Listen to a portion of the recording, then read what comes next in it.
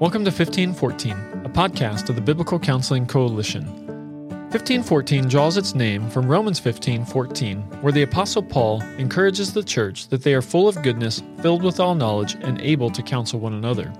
I'm your host and the Executive Director of the BCC, Dr. Curtis Solomon, and I hope you enjoy today's episode. This episode of 1514 is brought to you by the BCC's Building Bridges campaign. Help us build unity by creating connection in the biblical counseling world by supporting us monthly. Go to biblicalcc.org, click on the donate button, and sign up to support us today. Thank you. Thanks so much for joining us for this episode of 1514. As always, I want to express my appreciation for our audience. I want to say a special thank you to those who came up and introduced yourselves to us at the ACBC and CCF conference. Had the chance to hear from a number of you who listen to the podcast regularly, and it was such a joy and encouragement to my heart and also to our team to hear different people expressing how our ministry has been a blessing to you. If you haven't done so already, jump online and give us a rating, share a review on whatever podcast platform you get this, and be sure to tell somebody else about the ministry of the Biblical Counseling Coalition. We're in the midst of our Building Bridges campaign, and that's a fall through year-end giving campaign to try to rebuild and further build the foundation of monthly giving that we rely on to do the ministry that we do.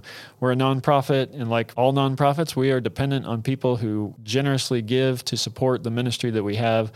And we're specifically targeting and asking people to become regular givers. You can, of course, send a special gift if you want to send us a one-time gift. That's great, but we're really trying to build up our goal of reaching $3,200 of monthly support that we need to add to our budget to continue the ministry of building unity in the biblical counseling world. And that's why we call it the Building Bridges campaign, because we're really highlighting the mission that we have of connecting people, connecting leaders in the biblical counseling movement so that we work together to build this in the body of Christ and to really minister to people all across the world through God's Word.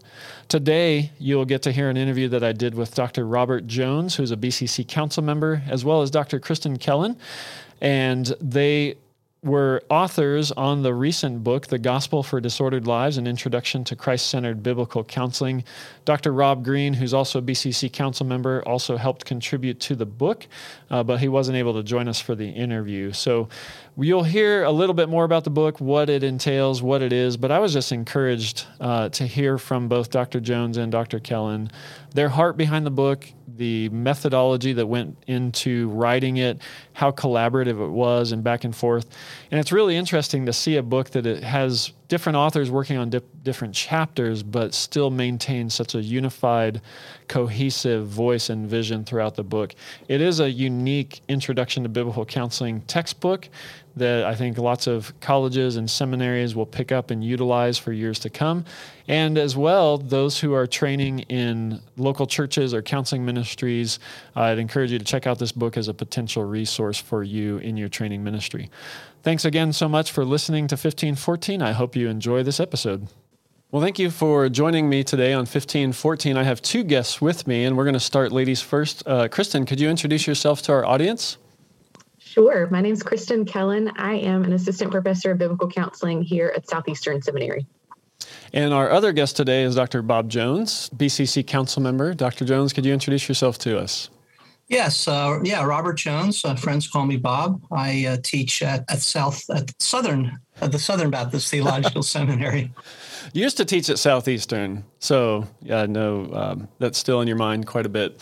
Well, very good. Today we're getting together and we're talking about the book that you both wrote together. You had a third author, Rob Green, and the book is entitled The Gospel for Disordered Lives, An Introduction to Christ-Centered Biblical Counseling. What led you to write this book? There's a long history to this. A former colleague of mine, when I was at Southeastern, he and I came up with this idea way back in 2009, and we contracted early on with B&H Academic to do this as a textbook to get into the colleges and seminaries of the Southern Baptist Convention. We did very little on it in the early years. Eventually, my colleague left me hanging. I did nothing with it for a few more years, but maintained the contract.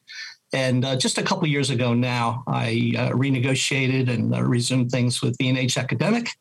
and they gave me the freedom to approach two different people. And so I approached both Kristen and then Rob Green, who is at Faith Church in Lafayette, Indiana, and Faith Seminary, and teaches there and is a pastor in the area of counseling particularly.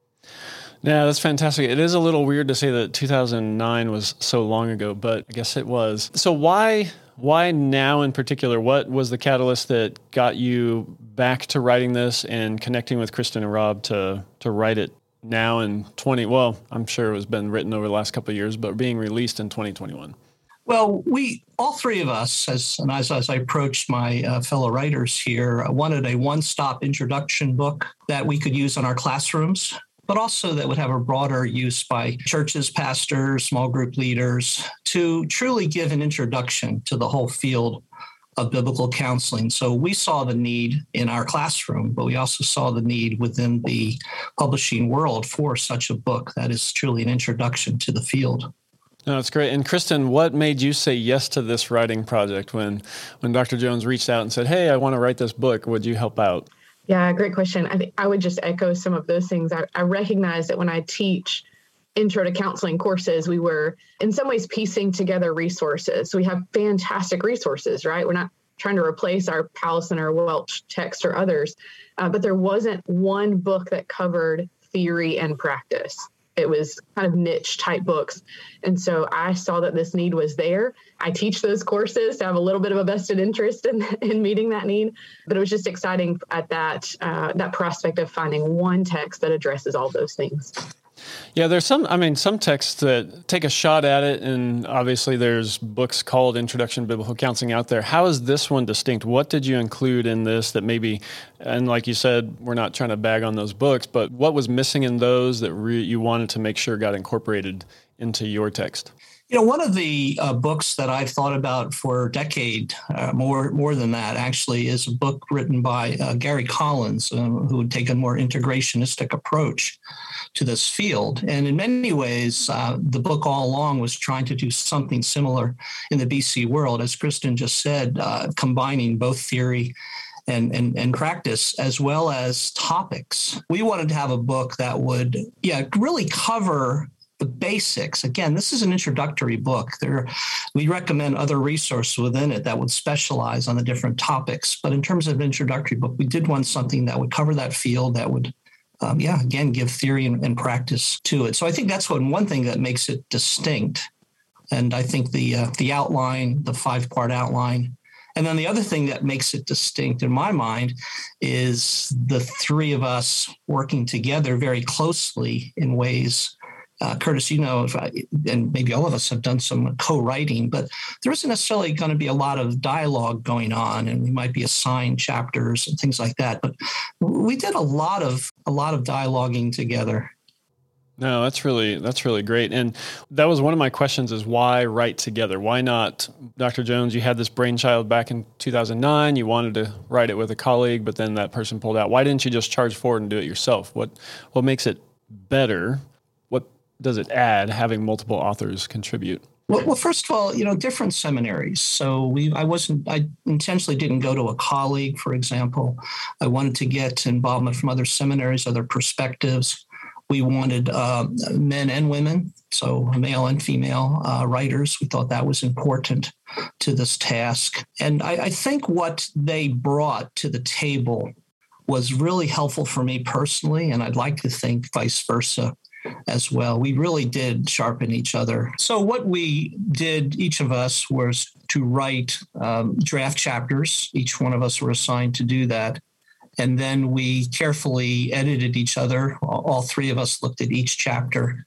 And if you were to compare the initial draft that each one of us submitted to the final product, you would see some changes, sometimes significant changes that came about because we were carefully thinking about and editing each other. Editing not just for content, things that maybe we missed, but style and tone, anticipating objections that we might have from those to the left or to the right. I think it was a helpful process.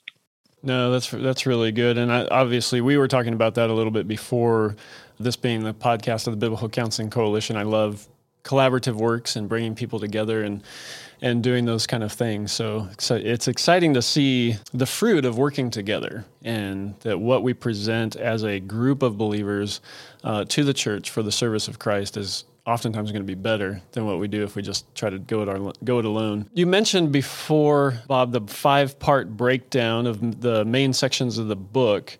Maybe, Kristen, could you tell our audience about those? What are the 5 sections? Yeah, so we have, as you said, Curtis, 5 separate sections here. The first one is we go into some introductory matters just to set up the book, defining what is biblical counseling, who does counseling, where that happens, some of those foundational topics. And then we move into part 2, theological foundations. So things like epistemology and anthropology. How do we understand the foundational concepts that will flow into our counseling practice?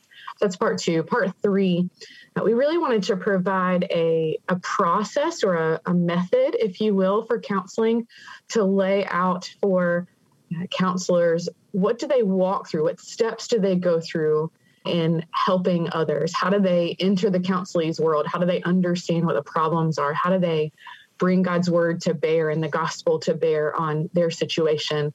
How do we use homework? Those sorts of topics there, the methods, the process of counseling. Then our last 2 sections, the 4th section dealt with individual problems. So this is where a large part of the book is going through different topics, different areas that are common areas of struggle. So a lot of things that we would think of off the top of our head: anxiety, depression, sadness, grief, those sorts of things. We also have several chapters on sexual sin, because those are common problems that we encounter in biblical counseling. We have a section on physical illness and medical treatment. How do we deal with that? And then lastly, part 5, we walked through 4 different chapters on human development. And so how does a person in a particular stage of life view the world? What sorts of issues might they encounter? And what nuances we might apply in their specific situation? And that was really a unique approach in some ways. There aren't a lot of human development texts out there. There's a few now, but we wanted to add that in as well, because there are some differences if a child's dealing with something versus an older adult, right? So brought that into play.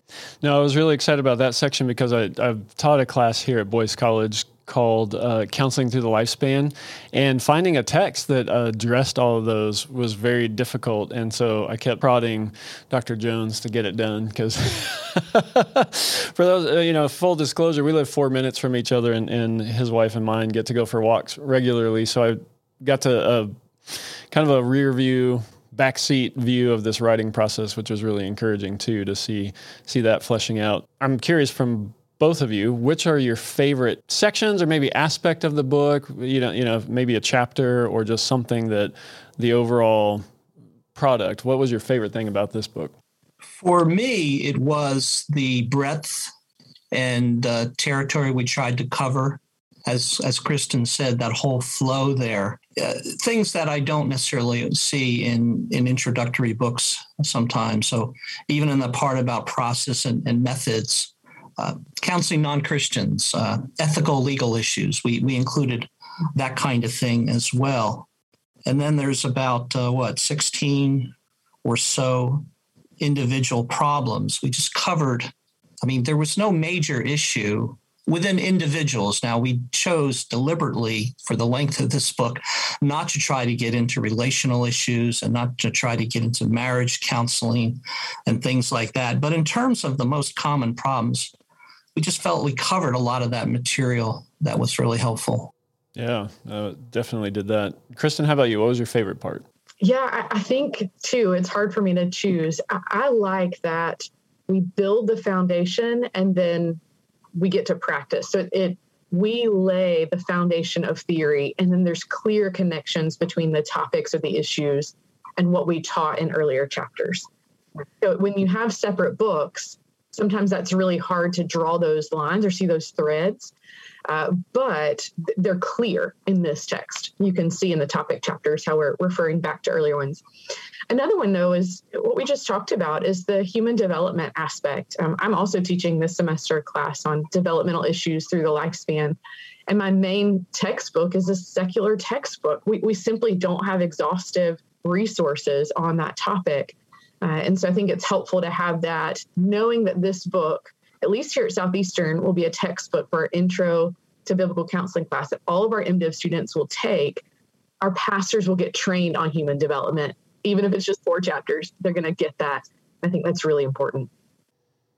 Yeah, that was one of the things that was nice too about the writing, the back and forth writing that you guys did. It wasn't, because there are some, obviously the BCC, we have a trilogy of books that have multiple authors on it, but there wasn't always the back and forth between people on the chapters. And that was one of the things that stands out in this book is it's not like each of you took your chapters, wrote them, submitted them, and there's no overlap.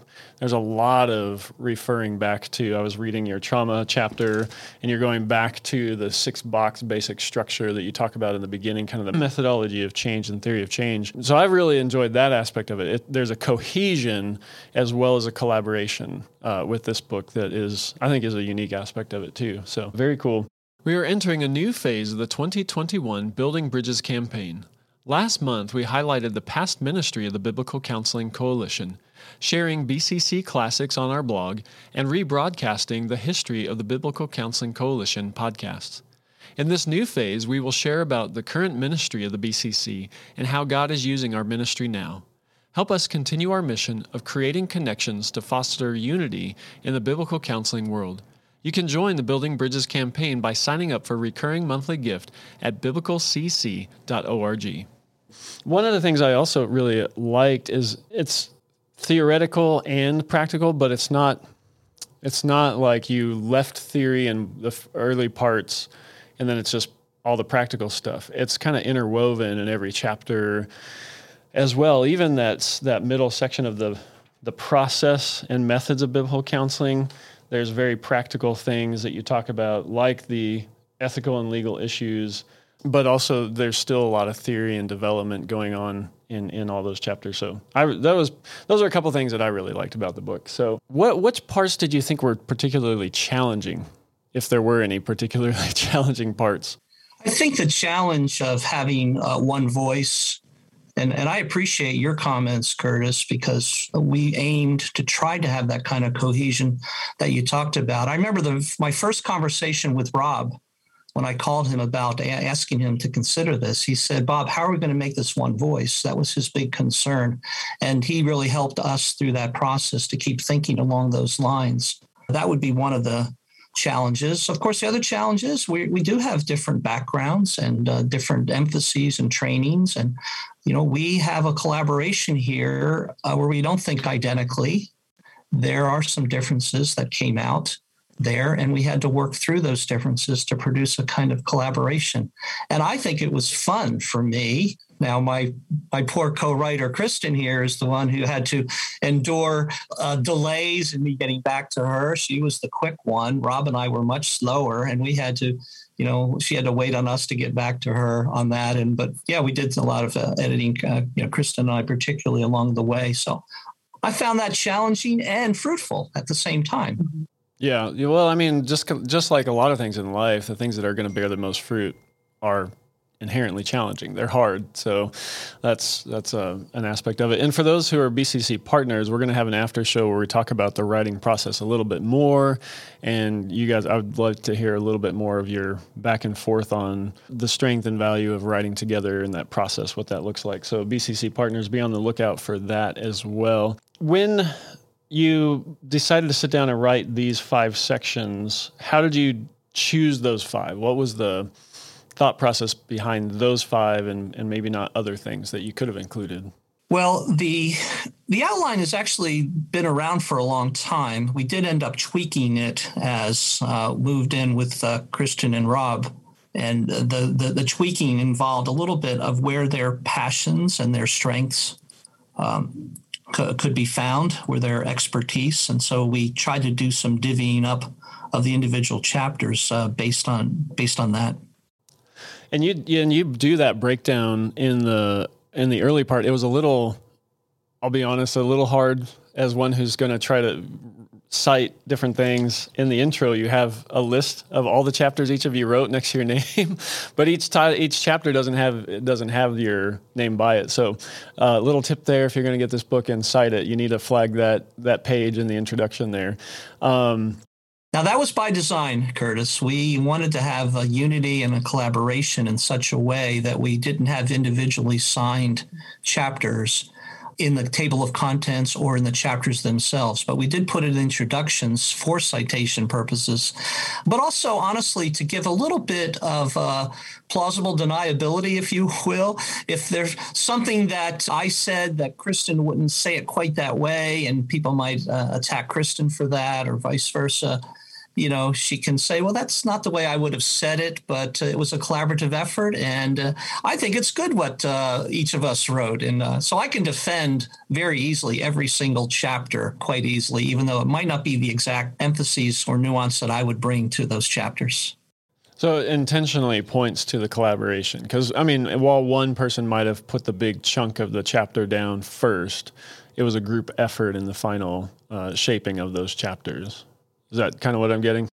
Yes. Yeah, even to the point of it being tedious, of asking, hey, let's look at it one more time, and that kind of thing.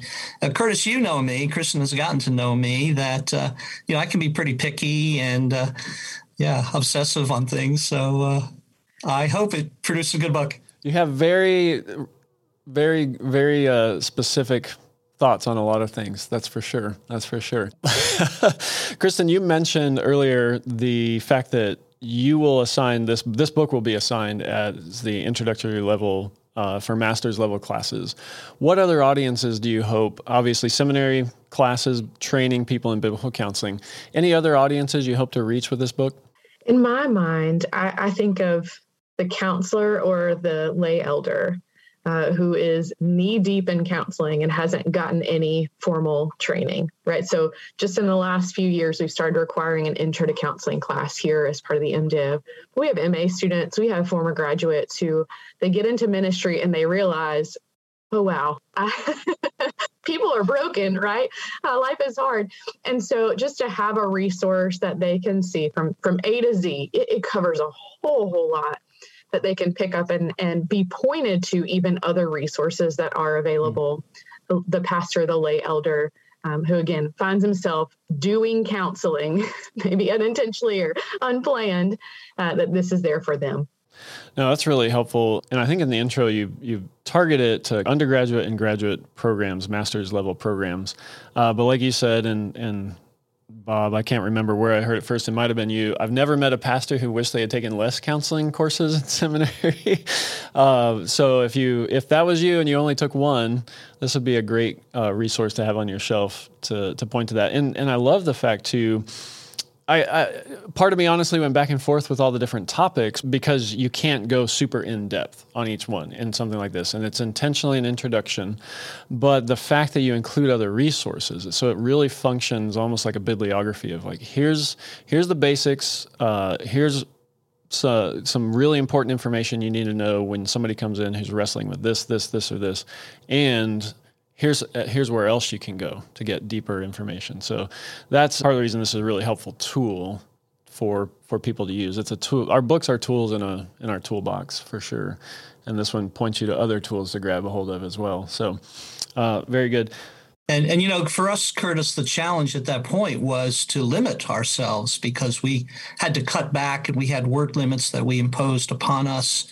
And it ended up being a longer book than we originally planned, but that's because we had to cover a lot of material, but we had to keep chopping. Oh, absolutely. I know because you and Rob, I think you've all written books on other topics, and I know that can be a hard thing to do when you know there's a lot more that you have said or could say on a particular thing. So I think it's a well-edited resource there. I love the name, and also appreciate you putting in the introduction why you chose the name. Would one of you mind sharing with us why the Gospel for Disordered Lives? Well, I'll start. I think the idea of Disordered Lives comes from two places. One is obviously the DSM manual and thinking about psychiatric disorders and us wanting to present a Christ-centered biblical perspective on that. And then the fact that from the fall, when one lens through which you can look at the whole Christian redemptive story from the fall is the disorder. God created an ordered world, and sin has disordered it.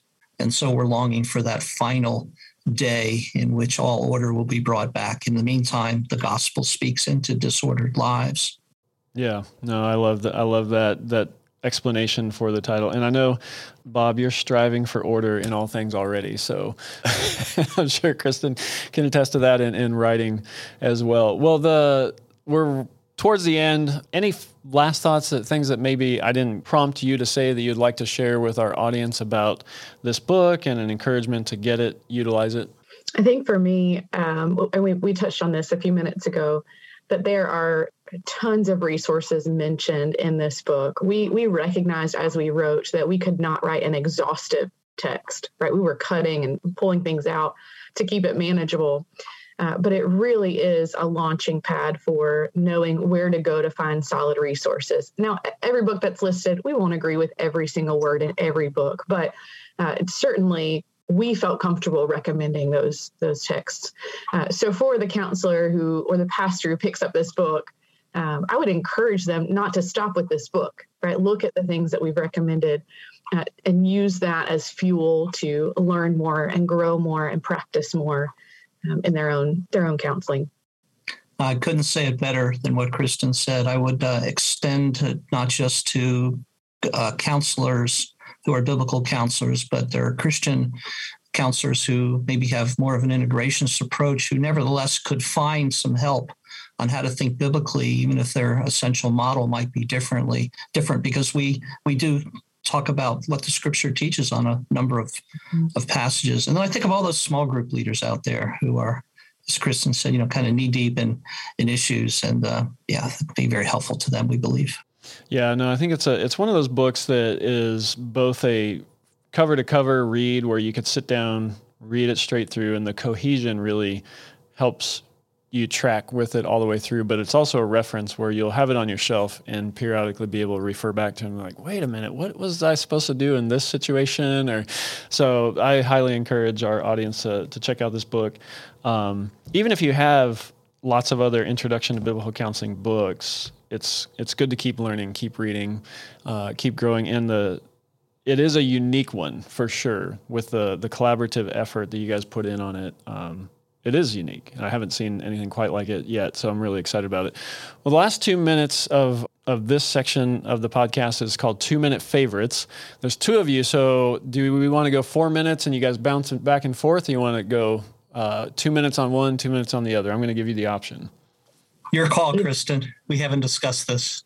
Either way, let's just see how it goes. All right. Well, what I'll do is we'll set it for 4 minutes. Here we go. 4-minute favorites starting now. What is your favorite food? Ice cream. Easily. Shrimp and broccoli, Chinese shrimp and broccoli, which I'm going to have tonight because my wife is out of town. Favorite color? Carolina blue. Blue, non-Carolina. Favorite word? Compassion. All that's coming to my mind is supercalifragilisticexpialidocious. I don't know why. Mary Poppins throwback. All right, there you go. She's a woman of few words, but they're long. Exactly. Least favorite word? Hate. My kiddos. I'm going to say hate. Just I like what she said. All right. Favorite sport? It's between basketball and soccer for me. I think basketball or football. If you're in North Carolina, you have to say basketball, right? I know, and I went to Carolina, so I should say basketball. All right, favorite sports team then? Tar Heels. West Virginia Mountaineers, Green Bay Packers, Boston Celtics, New York Yankees. Should I keep going, Curtis? There you go. One for every team. So, all right, Kristen, favorite ice cream flavor? Oh, chocolate chip cookie dough from Baskin Robbins. All right. Bob, favorite ice cream flavor? Chocolate chip mint from anywhere. Favorite candy? Nutrageous candy bar. Yeah, Reese's peanut butter cups. Favorite book of the Bible? Haggai. I've been in Hebrews a lot, so I'm going to say Hebrews. All right. Favorite book outside of Scripture? Packers Knowing God, perhaps. Hard to answer. Yeah, I'm not sure that I have an answer. The Gospel for Disordered Lives. We'll say that. Favorite, if you had one superpower, any superpower, what superpower would you choose? I'm going to tell you what I told my 5-year-old the other night, that I would want to be able to change into any animal that I wanted to, because then I could fly or swim or hide or any of those things. All right. To transport myself somehow so I didn't have to spend time driving and traveling and get to North Carolina to see my sons and granddaughters and all that. Preach it. All right. Favorite gift you've ever received? My grandfather's Bible. A packet of letters from Vision of Hope in Lafayette, written by some of those who are residents there after reading my Uprooting Anger book and having worked through that. And these are troubled women, as I think would be a fair phrase. And they sent the leader there sent me about 15 of these letters, and I just wept. Favorite gift you've ever given? My grandmother's diamond that was put into my wedding ring for my wife. My wife's wedding ring that came from my grandmother. I would say every year we put together memory books for all of my kids' grandparents about the last year, and I really love giving those. Oh, those are fantastic. And that wraps up our time together. Thanks so much for sharing a little bit of yourselves with us. Thanks so much for writing this book, and thanks for being with us on 1514 today. Thanks for having us. Thanks. Thank you for listening to today's episode of 1514. If you'd like to find out more about the Biblical Counseling Coalition, you can visit our website at biblicalcc.org.